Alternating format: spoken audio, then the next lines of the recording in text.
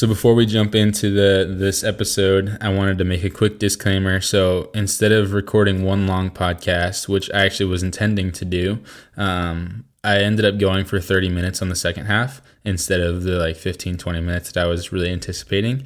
So I actually ended up just splitting this into two episodes, and I hope that's okay with you. The first episode is going to be about CrossFit, my thoughts on it, how I really got into watching it, what I think its role is in the lives of middle-aged men and women. And then the second half is going to be my fitness story.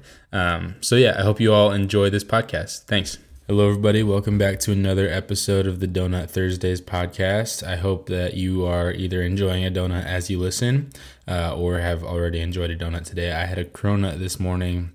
And if you haven't heard of that, it's a croissant donut. Super good. My parents introduced me to it a few years ago, and I haven't really gotten any since. So today was a good mix up for the average donut to a cronut. So yeah, I had a fun morning. I don't know about you, but I had a fun morning. So yeah, if you don't already know, this week is CrossFit Games week. So I wanted to kind of take that opportunity to dive into hey, these are my thoughts on CrossFit and this is why I have these thoughts and all that stuff. So, I got into CrossFit. So I've never actually consistently done CrossFit. I did it for a month in high school or something like that. But yeah, I got into it. After, I think it was because of Matt Fraser. I don't know if you've heard of Matt Fraser. He's a pretty popular guy even outside of the CrossFit space, just because he's a huge work ethic guy. And he honestly just relates to a lot of people.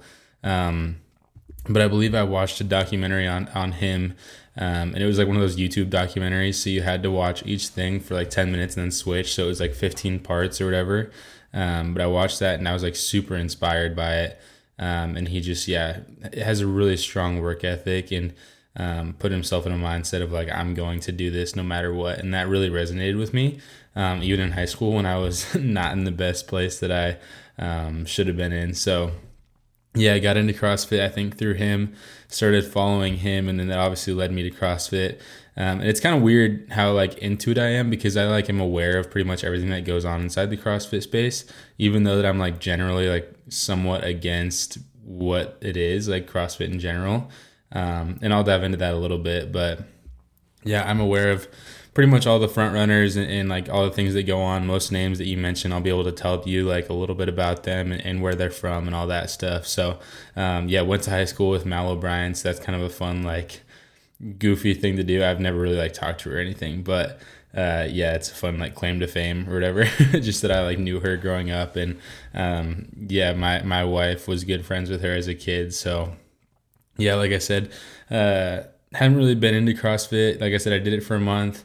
I probably quit because it was too hard for me, because I didn't really know that I wasn't for it at the time. I think it was just really difficult. And there was a time where it was okay, well, I go to football in the morning and then we have weights at football, and then I go straight to CrossFit. And I usually would have a honey bun in between or something stupid like that. Oh, I got a carbo load, I'm going to have a donut or something like that. So yeah, that was not my best move. Then I go to CrossFit, and then later that day I go to the gym. So it's man, I was really overworking, and CrossFit was just a fun way for me to stay connected with the CrossFit community and actually be able to be I do CrossFit, so I know all this stuff. But it's it's actually okay for me to be interested in the sport without being good at it or participating in it. So I don't play football anymore, and I still love the NFL. And so why isn't it the same for CrossFit? So yeah, I love this week every year. Jocelyn and I, my wife and I, are going to watch the games today and tomorrow, and then this weekend when we're going out of town this weekend, but we're going to have it on all the time. And yeah, we love watching it and keeping up with it. And I'll make her watch YouTube videos with me about the top people and all this stuff. So yeah, we're relatively invested in it. Enjoy it a lot. So, I actually have it on right now in the background of me recording this, just something to keep my eyes on. I know that there's a women's event that's starting pretty soon. So, why I don't necessarily like CrossFit, for normal people is just because of this idea of it's genuinely most of it is just cardio. And for it not to just be cardio, you have to eat a lot of food. So most people will do it going into it expecting to lose a bunch of weight and gain a bunch of muscle, but they don't understand that they're like the amount of cardiorespiratory endurance that it takes to actually do all that is a lot. And yeah, if you're not eating enough, if you're not supporting and recovering your body well enough, your body's just going to get that signal of like, man, we need to be better at endurance. We need to be better at being able to do these high movements for a long period of time. And so you won't actually see a bunch of like physical muscular growth because you're not supporting that with the way that you're eating. And it's really, really difficult for the average person to do that. It's possible. And I've seen people, like, you can look at the professional CrossFit athletes, and 50% of it is genetics. Like, there is, even if I gave everything to the sport, I don't think that I could get there because my genetics won't support it. And so, yeah, there's a lot of people that join it thinking that they can, but they really can't. And the other thing is, like, you really don't see that much physical change from your body. And most people are seeking that. Not that the general health is okay, or isn't good, but the physical is what most people go into it thinking. And there were a couple different times where I joined CrossFit or went to the gym, and it's the same gym, and I would do it like years apart, and I would see the same people that look exactly the same. And so it's like, man, you may have gotten really good at CrossFit, but what else have you done? Like, it just isn't necessarily always functional. And yeah, most people that are in CrossFit are just all about CrossFit, and you wouldn't like see them and be like, oh, this is a CrossFit athlete, which is okay. And yeah, I'm obviously all for being healthy, even though it doesn't look like it. I pride myself in my ability to try to stay healthy, but I never will look or get a six pack or anything like that, just because that's not my genetics. So yeah, super wild stuff. I mean, yeah, CrossFit in general, I just don't think is the best for most people. And I think you'll see these CrossFit athletes, they do a lot of tension on their hearts.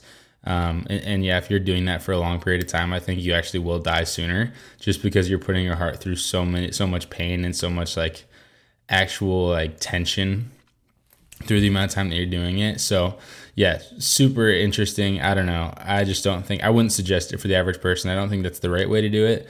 And I think that most people overdo it and they get injuries from it, which is, very common. And you see a lot of people that are coming to even Mind Pump that are being like, yeah, I know, I did CrossFit, got injured, overdid it, overworked, didn't feed myself. Like, that's a very common thing for people to say. And I think I think what CrossFit does really well is just have a really solid community. So I think if you can get an amazing community outside of CrossFit doing things that are maybe more functional, maybe more in your wheelhouse, and something that you can support and recover from, I think that's the best of both worlds. I think we should emphasize the community aspect that CrossFit does, but instead the fitness industry is so divided and so separate. So that was kind of the first thought. And then the second thing, which maybe is a little heavier, I wanted to kind of dive into my story. I did that. I think the first episode I published was about my fitness journey and my story, but looking back, it wasn't as good as I would want it to be. I think that I was really nervous, and I still get nervous, and not that I'm really good at podcasting now, but I do think that I've learned a little bit over time and have more of an ability to communicate and to be vulnerable over time. And so, I wanted to just take some time and kind of emphasize my story, just so that people can see, like, man, like I still deal with the things that I dealt with 5 years ago when I was 70 pounds overweight and mentally unhealthy and dealing with depression and anxiety. I still deal with that stuff, and that's okay. And B, like, I've been where you are. I've been to that point where everything seems like it's falling in on you and you have nowhere to go. And I've gotten through it. So those are the two reasons I think that are like, I have a unique ability to connect with people, because of that. And I think C, I mean, now that I'm going through A and B, C is that I actually did it the wrong way. And I wrote in my newsletter yesterday that most fitness coaches will emphasize the fact, like, oh, I know how to do this because I've done it. And it's like, okay, yeah, you have done it, but you don't give us all the information about that. Because a lot of people are like, oh, they're 20 pounds overweight and they lose weight and they already had great genetics and it fell off. But a lot of coaches don't know what it's actually like to be depressed, anxious, have like borderline eating disorders, and be 60 pounds overweight and just feel kind of hopeless, and then be able to lose the weight. And I will say I did it the wrong way. I binged, or sorry, no, I didn't binge. I basically just cut everything out. Like, I stopped eating pretty much I ate less than 2,000 calories a day, which is like, I never went above 2,000 calories, and I was coming off of like 33 to 3,500 calories. I basically only ate like 2 pounds of chicken per day and rice, and that was all I ate. And yeah, basically starved myself for a whole summer and just worked really hard at the gym, worked really hard at work. I was sweating all day, and yeah, ended up being able to lose that weight, but I did it in a way that wasn't very supportive of my mental health, my relationship with food, or like my long-term and sustainable lifestyle. So yeah, that's kind of what I wanted to dive into a little bit. And I don't know that I'll be able to do that like a ton, just because I think it's a pretty difficult place for me to go to, is to like start at the beginning and then work my way up. So yeah, we will give it a shot. But yeah, here is my story.